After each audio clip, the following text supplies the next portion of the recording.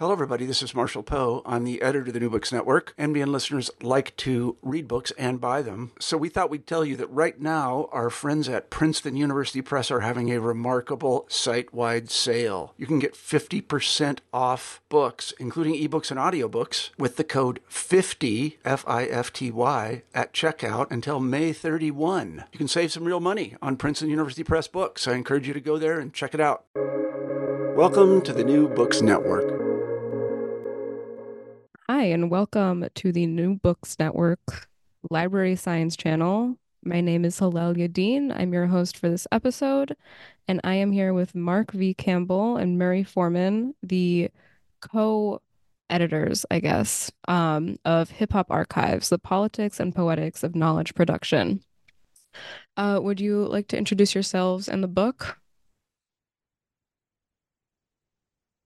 Sure. Murray, would you like to lead us off here? Sure, I'll jump in. My name is Murray Forman. I'm a professor of media and screen studies at Northeastern University. Um, I've worked generally broadly in media, but I've looked at popular music and media, and then more specifically within that range, um, since almost 30 years, working on hip hop within a media and music industry context. Um, I'm co-editor of three editions now of That's the Joint, the Hip Hop Studies Reader, and just a lot of interest and research in hip hop over the course of my career. And I'm Mark V. Campbell. This is my second edited collection on hip hop. My first one is We Still Hear Hip Hop North of the 49th Parallel, focuses on hip hop in Canada. Um, and my monograph came after that, Afrosonic Life. And yeah, I'm a DJ and a curator, and I've been in Toronto all my life, and been part of the hip hop scene here, hosting radio shows, DJing at events, throwing events, etc., and archiving Canadian hip hop history. Wonderful. Thank you both. Um, Listeners, this is my first interview with more than one author. So we'll see how this next part of the question goes. Do you want to talk about the book? Yeah, yeah. Let's chat about the book. Um, you know, when we started this book, it was we were both living in a different world. We were all in a different world, and it was something that we had to get cracking in the middle of the pandemic. But we knew that there were not very many people writing about archiving hip hop, but there were lots of people engaged in preserving it, either officially or unofficially. We know people in communities that had collections, but they weren't necessarily donated to libraries. And then we knew that there were institutions, largely connected to Ivy League universities that had hip hop archival collections. So we thought we can't keep seeing this happen on the ground and not really provide it with any kind of rigorous academic attention. Mhm. For me, being in the Boston area and adjacent to Harvard, Harvard is among the first to have the Harvard Hip Hop Archive and Research Institute, and while it's more of a research institute, I'd say, than an actual hands-on archive.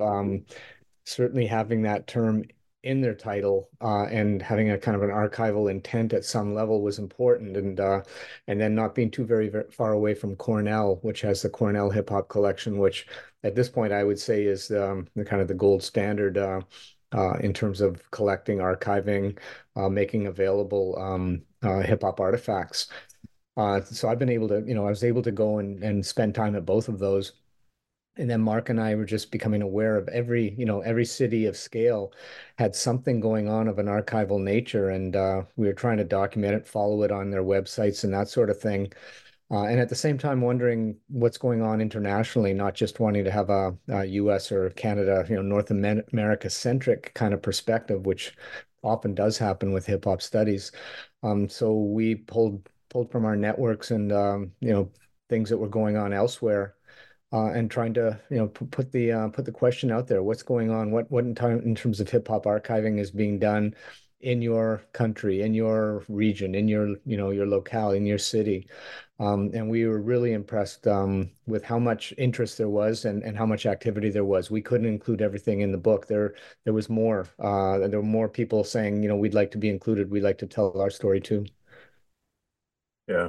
And we couldn't get all the stories in. There are far more stories, far more archivists and collectors and scholars that we just couldn't get into the book. Hmm. Yeah. Maybe there'll be a second edition. Um Murray's smiling. I think he would love that. The North America centrism is certainly a persistent problem in archival studies as well. So it was really great to see the breadth of the collections and practitioners that were represented in the book.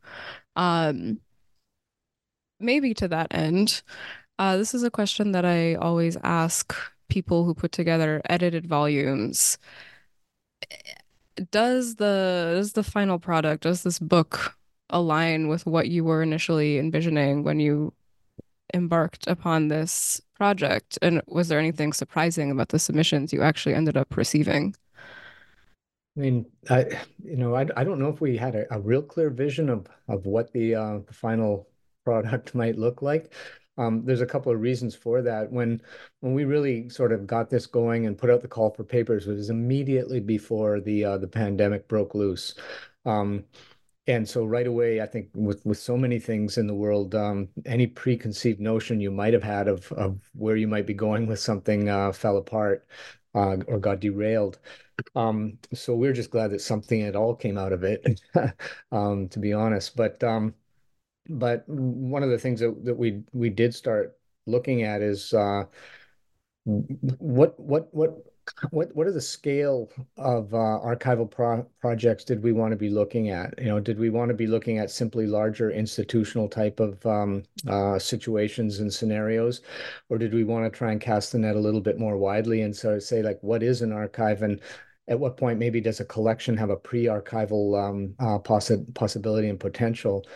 And once we, even though the pandemic, erupted and changed a lot of things, we were, and in fact, we lost a few people because of the pandemic. People who lost their access. I mentioned this in the afterward, lost their access to the archives that they were going to be researching, or had familial responsibilities that they just couldn't overcome. In order to do their chapter or contribute.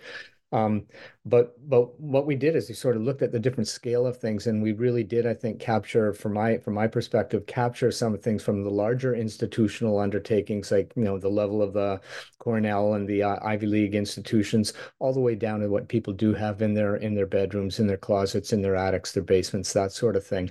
And I think that's important to try and capture the fullness of it. And so in that regard, that's what I idealized. That's what I was aiming and hoping for. And I think we managed to pull that part off. Yeah.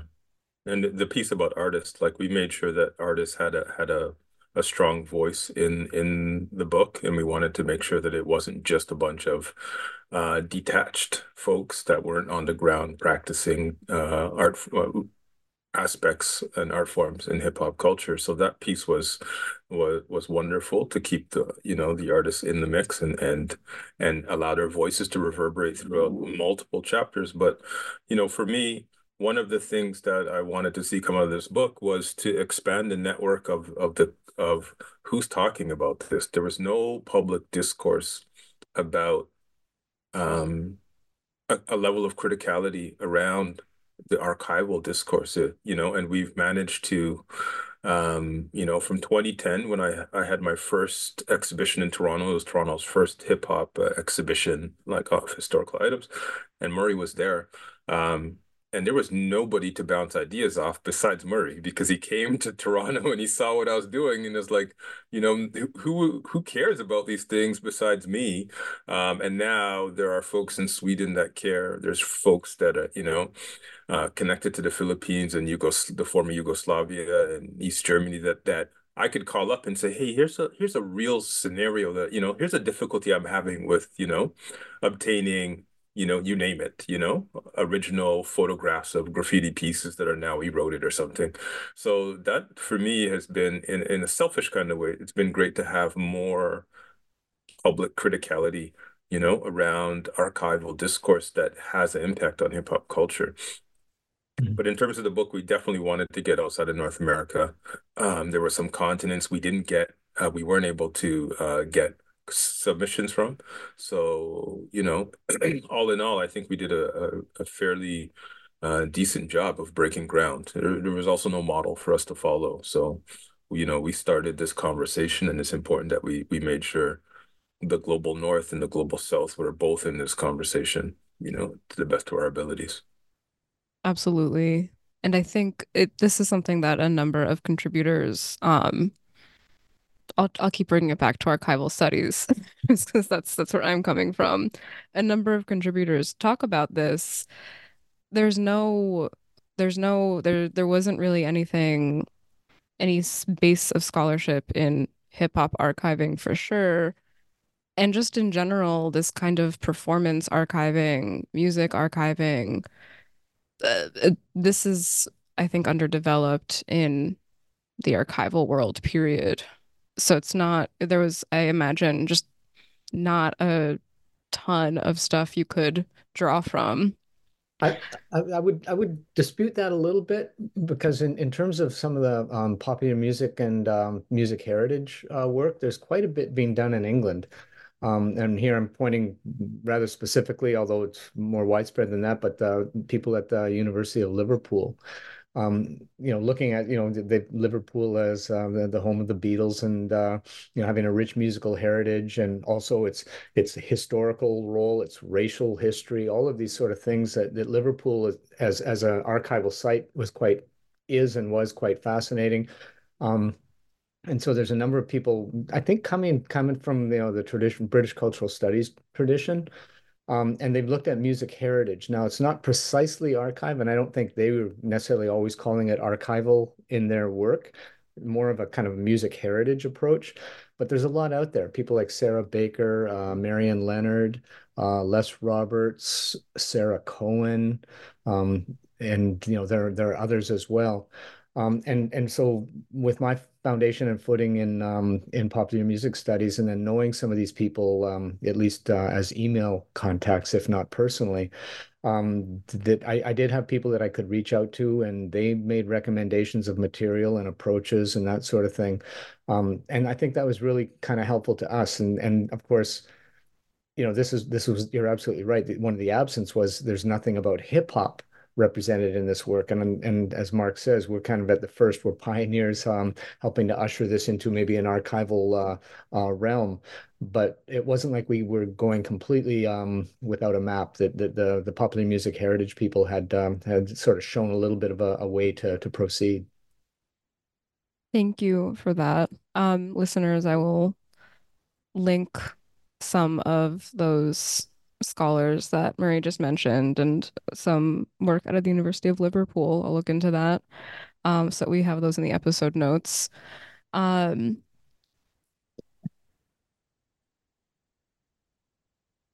there are certainly particular challenges to archiving music, performance, um, anything sort of time-based and ephemeral. And more than several contributors cited a performance studies scholar named Diana Taylor, and more than one specifically referenced one concept of hers, which is this tension between the archive and the repertoire. Can you speak to that tension in hip hop archive specifically? Sure. I mean, this has been generative for my work, and I've been publishing, probably for about a decade or so on hip hop archives.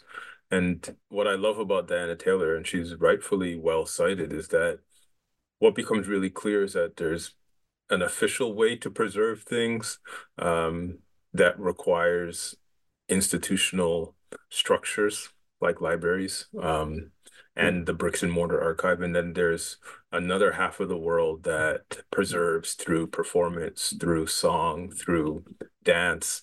Um, and understanding that divide is really helpful in terms of allowing archival theory to understand its limits, um, and then and to practice and engage multiple forms of preservation, which people are doing all the time on the ground. Um, so it's really helpful when you're thinking about hip hop as a multidisciplinary form. It's not just oral.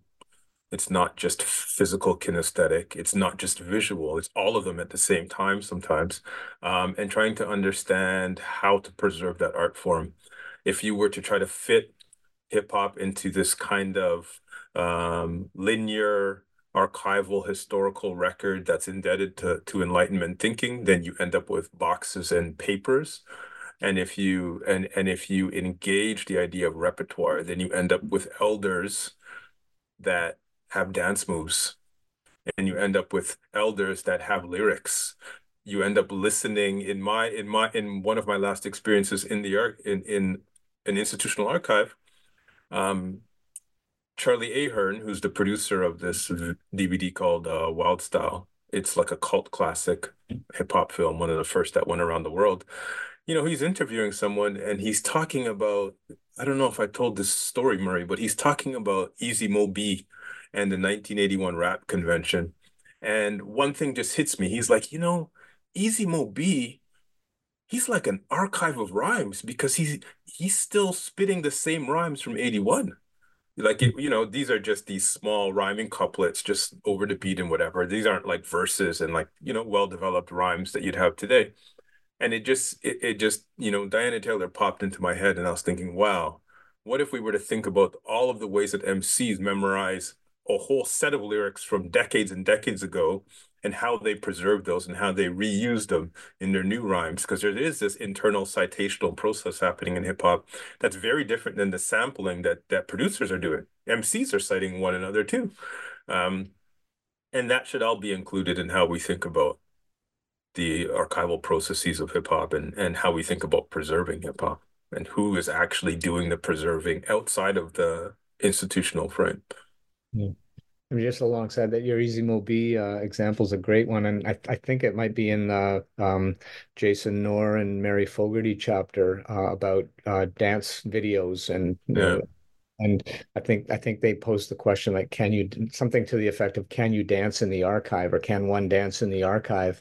And a little bit of what I think they're getting at is, it may be literal, like, is there, can you have a freestyle dance cipher in an archive? But the other thing I think is about, the accumulation of moves and the establishment and learning of those foundations and how those get preserved and passed along and made publicly accessible as knowledge, you know? Yeah. Yeah. Another really persistent theme in the book is the locality of hip hop culture. So how do individual hip hop archives reflect and preserve this locality? And this is, of course, archives broadly defined. And are there any particular examples from the book, or from the archival practitioners who contributed to the book that you want to share? Yeah, I mean, it's absolutely true. I mean, one of my first book is The Hood Comes First, on race, place, and space in hip hop. This idea of locality, in fact, is really crucial to the culture. It starts, and it can be at like what I call the hyper extreme local, one's block, literally the street corners where you spend your time, where you live, where your family and your nurturing juices and energies are based. It can be, the scale of a city or a town. It can be regional. It just sort of grows outwardly from there. But many, many things in hip hop do begin at this local basis. And I would say this is to some extent also true in archives. Way before we get to something like the Smithsonian Institution having hip hop within their hallowed halls, we've got people starting to, pulling things out of their closets and trying to say, like, what can we do to create something that's community accessible, that's community responsive, that somehow tells our story within this larger frame of a, national or global hip hop movement. And so almost all the hip hop archives and archival initiatives that we've encountered do have some sort of local seed. They begin locally. They begin with a small group of people putting their heads together and saying, A, we're getting old. B, we've been around long enough. Often we're not being represented or noticed sufficiently, and we want to, this is one of the ways that we can ensure that we're part of the narrative, part of the story, and we're not overlooked. Um, and so, I mean, I'm here in Boston, so I can point to Pacey Foster, the founder and director of the Massachusetts Hip Hop Archive. And, as that chapter indicates, it's quite by serendipity that he ends up with a collection of hip hop cassette tapes from a local community campus radio station. Um, Knowing the value of what he has historically and in terms of knowledge, but not sure how to bring it out. What do you do with it? How do you preserve it? How do you both protect it, but also make it community responsible or responsive and accessible? And so, he and called in the pioneers, called in the veterans, called in people from the public library, Boston Public Library, from his institution, University of Massachusetts in Boston. So he got people at all different levels and all kinds of representation, footing in the community, saying, okay, we've got this thing that's unique and distinct to Boston, and it tells our story. Let's work. And that's something that I think every city, I'm realizing now, every city or archival initiative has some version of that narrative. Yeah. And in Toronto, I mean, um, the scenario was a little bit different, but I was on radio and I had a ridiculous collection of demo tapes, flyers, magazines I was collecting. And at one point in time in the classroom, not having materials to teach with, I was clearly like, we need to focus on Toronto history because this is right before t Twitter came about. And I was like, oh, things are moving quickly. MySpace is disappearing. You have Facebook is gathering steam. And what's going to disappear next, other than all of our histories that were recorded on paper in the last decade, right? So that's really the story of Toronto hip hop. Um, Only started gathering attention, after 2010, after realizing that, there are all of these new technologies that are just creating new data piles and just burying anything that was not recently digitized or not digitally born. So, Montreal is now doing a lot of that homework. Ottawa is also doing a lot of the homework. They're gathering. Ottawa just had it's actually still up, an amazing exhibition called 83 Till Infinity. We should definitely put a link to listeners. It's in Ottawa up until the middle of February, and the community came together and crowdsourced um, a whole bunch of historical objects and items, and they collaboratively put this exhibition together at the Ottawa Art Gallery. So slowly but surely, local communities are coming together to capture their history, and it's great to see that because Toronto can't tell Ottawa's historical, trajectory, and of course Montreal being a more multilingual city than Toronto, there's we just can't. There's so many differences that each story is so layered and rich that they deserve their own space and their own leaders. It's like the people listening won't see this, but I'm holding up the book. So these cassette tapes here are from Toronto and Mark's collection, and this one over here is from the Massachusetts Hip Hop Archive. We wanted to make sure that we actually at some point had images of material that was foundational to our own localities. I love Yeah. that. There will be a picture of the book on the on the episode page. All So right. they'll be able to see it. Also, if you want to see it up closer, you can buy the book. Um, yeah, I'm always struck. I mean, the answers you just gave in the book, just in my work and in the many archives I interact with, sometimes it's not even a local story. It's one person saying, "Oh, I have something important," and just getting a bunch of other people saying, "Oh, this is cool. I wanna put some labor into that." Um, Mark, you kind of, I think, alluded to some of the challenges in archiving musical heritage, hip hop. So I want to ask about that explicitly, especially if anyone listening is working in this area or adjacent. Just what are the challenges? Oh, wow. There's a couple. Um, I could off the top, when your histories are contentious, right? And when you're not trying to document the winner only and you want to get all the voices in there, you have to have these polyphonic and polyvocal histories, or else you're going to have someone boasting about something that you can't verify, unless the folks that were there at the time were like, wait a minute, I don't think it was, I don't think the crowd was exactly reacting to you that way. But the challenges are is that there's old relationships too, and those old relationships come with bad experiences that people sometimes don't get over, and digging that up. When we want to find the gold, we find everything else. When we start digging up old stories and histories and people's feelings, sometimes it's part of the story.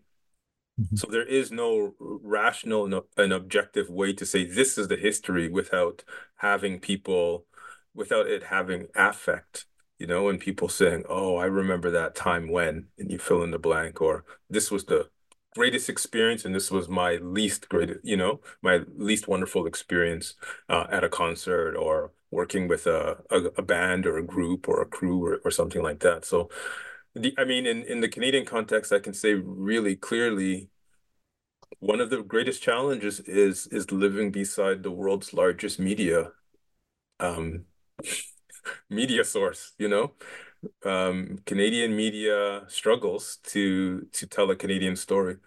Um and they've embraced the work I'm doing, but in terms of why this work never happened before, there aren't a lot of avenues to tell Canadian stories about its own history. Um and a lot of our media landscape is dominated by American media outlets who are not interested in a Canadian story, at least not before Drake, right? So those are some of the difficulties. I mean, the hardest, I think I would say the hardest thing is to convince people that the things that they have are are valuable and important. So people are throwing out old radio shows that they've recorded. They're dumping their cassettes, a lot of stuff that they feel like is obsolete. It has so much value, and until you show folks that these are all of the ways that we can rethink and reuse these materials and tell different kinds of stories about the history of hip hop, then that's the first hurdle to get over. And people see, oh, other people are interested in my collection, and that's kind of where the ball starts rolling. What if I can jump in? One of the to Mark's point, I've seen it a number of times here in at the Massachusetts Hip Hop Archive. I call it kind of relitigating old beefs, old conflict. And these guys come together and it can be kind of good natured saying, well, what you're describing isn't quite how I remember it. And so the archival artifacts can sometimes provide evidence, right? That this is, ostensibly standing in as a truth statement, right? Which we know that that can also be problematic, which I think is, from a theoretical perspective is fascinating, right? That the artifacts are ostensibly they're being positioned as evidence of truth. Um, and so there'll be that, but at the same time, there's in the gatherings at the archives, meetings, and when there's archival events that have been hosted by the archive here in the city, it's like a family reunion. I swear, people come together, and then the oral history starts happening. People are just like the reminiscence, the nostalgia, the recall, and to Pacey Foster's credit, but this is going on in other places as well. Try and record that, trying to get that down so that then also becomes part of the archival record, right? As people just like spontaneously saying, "Oh, I remember this," or the recall that comes up when they see either an object or some video footage of some sort.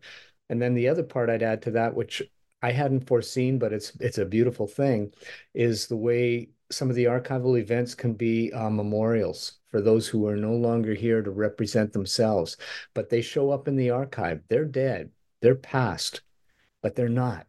and their memory is resonant, and they were and remain important to the community, and the archive keeps that alive, keeps them alive as Yeah. memory at least. And it's a beautiful thing. It's an amazing thing. Yeah, I always say archiving is death work, which is Mhm. not something I was ready for when I became an archivist. Mhm. I wanna, if anyone listening has picked up the book or is planning to, I do want to highlight one chapter that really I thought spoke very powerfully to this. I'll just, the name of the chapter will give it away. It's chapter 7, The Ballad of Grandmaster PH, Contesting Narratives and Lost Archives in Philippine Hip Hop. Really, really fascinating. A world I knew nothing about, but Yeah. really a well done chapter on sort of these there's a lot of stuff in the world that was never recorded, so to speak, not in sort and in this not in this evidentiary way. And this chapter really gets at that quite well. I wanted to go back to one thing you said, Mark, about convincing people that their material is important, which is one Yeah. hurdle. And I think another hurdle when people are sort of thinking in terms of institutional archives is there's a real lack of capacity, right? A lot of archives are very, especially formats that they don't have the ability to digitize or care for properly, etc. The archive where I work, world's largest archive of Eastern European Jewish history and culture, right? And we have, to my knowledge, the largest Jewish sound archive in the United States. And we get a lot of people who want to donate records that we have. And they are cool and they are rare, but we just already have them. Yeah. Um, and frankly, nobody, like very, very few places want Yiddish records, right? There's just not a major interest in that. And I don't know what will come of this, but one of a potential donor whose collection we couldn't take, or just, somebody who's donated to the archive was like, what if you sent duplicates to, um, assisted living facilities and nursing homes and things like that so that people can kind of, it's the music of their youth, right? Yeah. That could be cool. And I was like, wow, that could be cool. What a great thing that would be for these records that are not, we're not going to take them and archive these particular instances, these LPs that are in Mhm. this person's house, right? We have them, but they can still be used if we can figure out other uses for them. So I Yeah. don't I don't know, that might be completely irrelevant to the hip hop question. You might be stuck at that first, people wanting to preserve their stuff, period. But just working with a lot of donors, you really, I mean, so many archives are so kind of stretched in terms of labor and money, and they are constantly having to say no to material that they really do want and just can't responsibly steward. Yeah. Um, because hip hop emerged outside of institutions, there are, and in a smaller country than the United States, there aren't a lot of people that are like, here's my collection, because there aren't institutions that they know will celebrate them, right? Um, I can tell you two experiences. One is I remember telling someone during the pandemic that I didn't have capacity to take all of their cassettes. Uh, and he's a DJ. He's still performing. I see him at events. He comes to our events, but he was so deeply offended Mm. that I said I won't do that again because it really so shines this kind of negative light on Northside hip hop. But I have been trying to work around some of that by ensuring that as much things as I get digitized and people see it out in the world and they know it has a life somewhere. Um, but that's really one of the workarounds because most people are on the scale that I work. You know, think of the scale of Canada as 1/10 the size of the United States, which means for every independent record where there's 1,000 copies or 5,000 copies made in a city like Chicago or Detroit, then there's 500 copies made in Toronto or less. So people are in no way trying to give up some of these things that have a lot of meaning to them. They also weren't mass collected, right? So there wasn't a bunch of people buying these records because they were at the front of the store and on sale. They were deeply committed to the scene and they knew the artists on, more likely than not, they had some sort of deep connection to the song or the album or the piece of vinyl. So giving that stuff up is not, yeah, it's usually not at the top of people's priority list. But going to your other question, the other difficulty once you get people engaged in archival work, um, is that it's hard for some people to imagine value outside of market terms. They think, oh, this is going to be worth a lot of money. Yeah, it might be worth a lot of money to five people, but 50,000 other people won't care about it, you know? And trying to get people to understand, well, it would be really, really important that your item or your histories are shared with the other 5,000 or 50,000 people. Like there's public discourse to create, and getting people to imagine outside of like, oh, how much can I sell this poster for? How much can I sell this cassette for? Um, which while I don't want to disregard that, most artists don't have pensions, especially if you're performing in the 80s. So I get it. Like there's a real fiscal reality there. Um, but when you're working at such a small scale, then sometimes it's really difficult to try to help people imagine how this thing could be valuable to a bunch of other people, uh, especially if there is no acquisition fund. Sometimes there are acquisition funds, but many times there aren't. And do you find that digitizing people are more willing to, is it like a lending situation? You digitize stuff and give it back? Yeah, I do my best not to keep stuff. People Okay. will donate stuff Okay. and they'll Okay. say, please just hold on to this because I don't know what will happen to it if you don't hold on to it, which Got I it. will. But if I ask someone about their collection or if they offer something up, I'll say, yeah, I'll digitize it for you, but I want to give it right back to you. Okay. Understood. Because these things have deep, deep memories for many people. Um, because if you were collecting hip hop or if you were into hip hop in the 1980s, it wasn't everywhere. So you were a dedicated fan and you were doing research and you were going to spots and so your memories are baked into those cassettes and those posters and those t-shirts in a way that may not be the same when you could buy Biggie Smalls t-shirt at H&M today, Right. right? But if you were in Toronto in 1994, he came to Toronto once. And if you have the flyer from that event or the ticket stub from that event, you know, there's no there's no other way to hold that memory for Right. some people. One of the other things as I'm thinking about this too and listening to Mark describe it is, age is a factor, and it's like, when hip hop began, it was made by for, young folks, right? And so some of these cats who came in and we call them, hip hop and rap celebrities, people like LL Cool J on the larger scale, they were 16, 17 when they came in, and some people younger than that. Um, and so the oldest people in hip hop, like the actual true pioneers that people would all kind of point to and say, "Yep, they're the guys." They're not 70 yet. And so the culture is in a certain way still kind of young in the sense that people have this stuff, they've accumulated it, but they haven't quite gotten to this point of like, I need to dispense of it, I need to dispose of it, I need to clear out the house, or there's not like this secondary point where you can give your seconds to a senior living facility. We're not there yet. And so this is I won't call it a predicament, but this is one of the ways we have to look at it as well. It's like, hip hop in the US began roughly, 1973, 74, but hip hop in, in different parts of Europe and other parts of the world really didn't take off until maybe 89 or so. Right. And those slippages and those discrepancies actually begin to matter from an archival perspective. Yeah, it's not very long ago. Yeah. I want to go back to this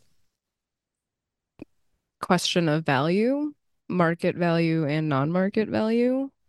Um, in the introduction, you write about this transformation of hip hop history from subject to object, which I thought was really interesting. And you were specifically writing about these auctions at places like Sotheby's, about of hip hop memorabilia. Um, but I think in a lot of ways, a lot of archives facilitate that process. Not, not maybe specifically hip hop if we're not looking at a kind of institutional hip hop archive, but whatever history they're working with, this transformation from subject to object. And I think that there are a lot of valid critiques of that transformation that archives facilitate. Um, so how can archival practitioners or educators, curators, whoever ensure that hip hop history remains the subject, so to speak? And if the answer is like, don't put it in an institutional archive, that's cool too. Maybe it's unavoidable. But I'm interested in your thoughts on that. Murray, you want me to take this one? I mean, I'll just jump in like Yeah, just a jump really in. quick, just like make sure that in any archive, hip hop archive is community responsive and that it's a community accessible operation. You know, that's one of the ways that, just make sure that there's community buy-in, people understand what's happening to the artifacts and the material, and that they know that it's there anytime for them to sort of plug into and to engage with. Whether it's for, reflection, nostalgia, entertainment, or research, whatever it might be. I mean, I think that's one of the ways to make sure that it remains connected to a hip hop culture, which is say it's not objectified. Yeah. And I would say that practitioners need to continue to see their practice not solely as an entertainment function, to see their practice and their engagement with the history of the culture, because they're all doing the homework. They're studying the greats. They know the lyrics, they know the dance moves, they know the scratching techniques. But to very consciously, when archiving hip hop, to be inclusive of those things as, you know, um, as Diana Taylor suggests that, repertoire is a kind of expressive behavior and performance. It's a kind of episteme, right? It's a way of knowing, it's a way of analyzing the world and having that sit alongside the boxes and the folders and the copies and the traditional ways that archiving happens, keeping those things in tension, I think is fruitful because hip hop, if it cannot become this objectified, completely known thing out of a box, right? Like it becomes known by doing the dance move. It becomes known by scratching the record. Um, and allowing those two very different preservation methods to exist alongside one another, I think is going to help us not imagine that we can know hip hop from studying papers, you know? Like sometimes that involves talking to the people. It involves going to an event, watching how the art forms are performed, um, to give you a more wholesome view of what the culture is about. A quick example, and it's an anecdote in some of my research that I've been doing, interviewing individuals, and I won't name names, but I know who everybody is. But it was at the launch of the Cornell collection at Cornell University, and they had a big, symposium and, panels with academics and scholars and artists, practitioners, pioneers. It was really quite something, and you can find this online as well. Um, but in one of the panels, somebody was up on the panel speaking at length about one of the pioneers, and the pioneer was in the audience, and the pioneer stood up and said, "Why are you talking about me like I'm dead? Like I'm right here, and I'm still doing this. I should be up there on stage talking about my own self." Right. Wow. It hushed the room, but I think it also spoke a kind of truth to what archives are, what they do, what they can do, and I think also to some of the early dilemmas of a hip hop archive is like these cats are still around, they're still practitioners and active, and they are not going to be objectified, and they are going to aggressively stand up and resist that. Yeah. One of the things you didn't get to see, Murray, in my first exhibition, when we opened the doors, I had people from the hip hop community walking in with their artifacts, and they were putting it on the wall themselves, and there was space for them to do that. And then they took cue cards and they narrated their own. So they were diffusing the power of the archive and of the curator, me, doing this kind of work. But it was very much about, I'm not in this story. And it wasn't like, why are you excluding me? I was like, it was more about, the doors are open. Let's do this together. Cool. You know, you guys were there. I'm younger than you. I'm creating the infrastructure. Let's create the story together. And that could be a methodology that, that can be imagined in many of these. I imagine this might have happened, in something similar would happen in Ottawa and in a lot of these other cities. People feel comfortable, and there's a community vibe that you can walk into the exhibition and say, here's my art piece, here's my first graffiti piece, here's my newspaper article, Mhm. and be inclusive, and have them part of the historical record. Well, this is one of the things I think does come up in the book. We talk about, kind of the idea of hip hop bum rush in the archive,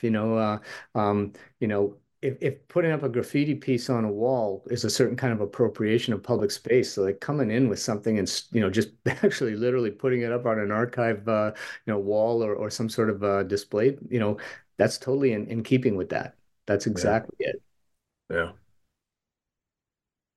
I have found that community archives are much better at that. I mean, I've certainly been involved in exhibitions where we actively invited people to donate if they had it's a lot of sort of social movement history. So if people have relevant material, or I've seen a lot of exhibitions where there is a dedicated space if someone wants to do an oral history, things like that. Um, but I think it goes back to this death work thing in a way, this idea that if you're in an archive, it's because maybe you're not literally dead, but something has ended. And yeah. I can see how people who are involved, who are, doing hip hop come to these exhibitions and they're like, I'm not dead. I'm still here. Yeah, that could be But it's happened to it kind of happened to me in terms of someone coming to the exhibition and feeling like, is this the end of hip hop? Like, why is it in an exhibition? And if you follow Stuart Hall in constituting an archive, there's a certain, we're moving from innocence to consciousness of the historical process. It's a maturation where you know, that community starts to realize that, oh, we're not kids anymore. Oh, we did stuff, and that stuff is disappearing. So for some people, they know it's an epoch, but they're not quite sure how to, articulate that, oh, something dramatic has changed. It's like, yeah, we're no longer innocent actors in the making of this history. It's made and it's out there, and it should be articulated and captured in a way that can be shared with other folks. So it's a difficult moment, because as you keep coming back to this idea of death in the archive, um, you know, hip hop really challenges that notion, just like that pioneer in the audience, because there are so many, and I'll give you a great example. For many great turntablists, there's a routine by a turntablist who's passed away now called DJ Rock Raider, where they scratch over their shoulders and they move the mixer with their shoulder blades. That routine is like canon now, you know, and he's passed, and it's an honorific act, but he's alive. Yeah. His artistic innovations are alive. It's speaking to young people because we're still trying to do what he was doing, in the 90s when he came up with this move. And I like to think about the performative aspect of hip hop culture, that this thing can't die if people are still citing your rhymes, if people are still trying to do the head spin or do certain dance moves that, might have been popularized by like B-Boy Frost or something like that, who's passed. So And there's not something beautiful there in that tension. And in that, not just doing the move or something like that, but also doing it to the same jam, like from that Yeah. period. So like, they're using the same rhythms that were maybe used 25 years ago, to both learn the foundations and learn the original moves, and then to maybe, add their piece to it and take it a little bit further. But the jam is canon, and both Yeah. DJs and dancers in that case, they both have to be cognizant of that. I think this goes back to Murray, your very first response to this question, about history going from subject to or object to subject. I now forget which direction, but you said, you said archives can be places of research, but also, if they're open to the communities they are representing, they can be places of entertainment and places um, of community. And I think a lot of archives are really stuck. They're research, they see themselves as research institutions, and maybe they are research institutions. I think a lot of there's a lot of talk, as I'm sure you're aware. I'm sure anyone listening is aware of it, drawing in broader communities, people who are not academics, et cetera, et cetera. Like, not everyone wants to do research per se, right? Like, it's a very Mhm. specific thing. It's any sort of artifact that's a very particular use for it. And can archives begin to understand themselves as uh, places where knowledge is transmitted in a completely different way? And that is exactly what you both just spoke to. Um, but I think for the kind of institutional archives, that's something to think about. And I also this is in response to something Mark said like 7 minutes ago, but I still have this chapter open, so I will note it for the listeners. Um, Mark, what you said about the sort of the information that people need to have to understand these histories. If anyone is interested in that from a sort of practitioner level, might I recommend Chapter 12, Rap Cubano in the Archive, The Immaterial Paradox, which is a relatively wonky, as this book goes, sort of how did somebody actually catalog and what information did they include and things like that. Definitely thought provoking if anyone listening is actively cataloging or archiving musical material. All right, we are running out of time, so I'll ask one last question, and this is the classic New Books Network closing question. Is there anything you're working on now that you'd like to share? Um, I think I'm working on a bunch of things, but I'm working on promoting this book and starting some conversations. But I'm thinking of the follow-up to this book that won't be, for me, it won't be in a book format, right? It will be a creative production. That is, I'm in the middle of touring an exhibition on graffiti in Canada. And it's on its way back to Canada from overseas, and so I'm focused on that. But I'm trying to think of more creative responses to part two to this book because I feel like there's a conversation we still want to have that with people that may not dive deep into this book is something that around music and going back to some of my early DJing days, thinking about sampling and how do we think about memory and memory work in a way that is not reduced to being within the clutches of an archival institution, right? And hip hop has there's multiple ways that hip hop does that. So I'm spending time thinking through some of those issues right now before I produce something next. And in Mark's comment, just to sort of draw attention to it, that while he's the ace Canadian and Toronto archivist of hip hop, he also does curatorial work and almost like museum type stuff, and does put together these amazing displays that throughout Canada and that have been in London and in Japan.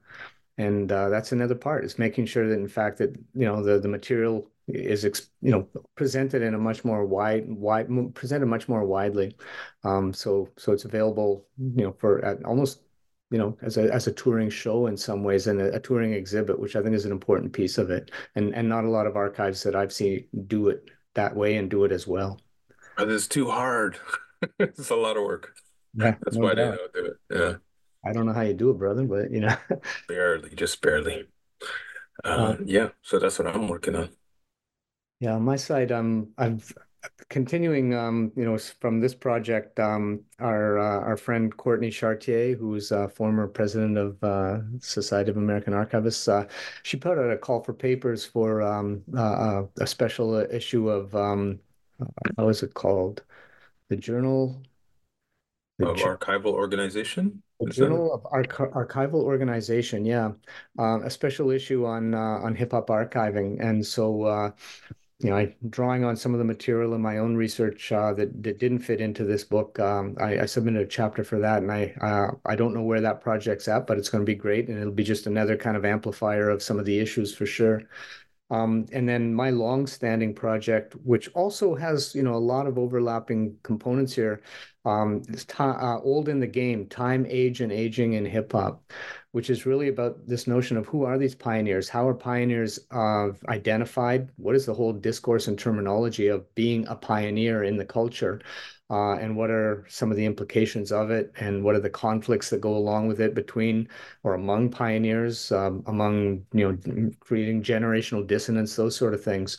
And so that's the major project I'm working on right now. And I've got a almost completed manuscript, and I'm getting old in the game just working on it, and I'm ready to have it done, and hopefully it'll find traction and get out there. And then I don't know. Then I, like Mark, I sort of look at what's going on in the field, look what hip hop's doing, and try and catch the vibe and see if there's work I can do to help build the culture, because that's really what it's about. In an interview with Chuck D at one point, he said that at his stage in his career, he's in service to hip hop. Everything he does is really just about creating the culture and making sure it endures, building it, making sure the history is preserved and not forgotten. And I think that's noble work. And so I think I can probably, Mark and I both share that's what we're about. Yeah, most definitely. Wonderful. Thank you both so much for taking the time this evening. It's a real Thank you pleasure. for having us. So much for having us. Yeah.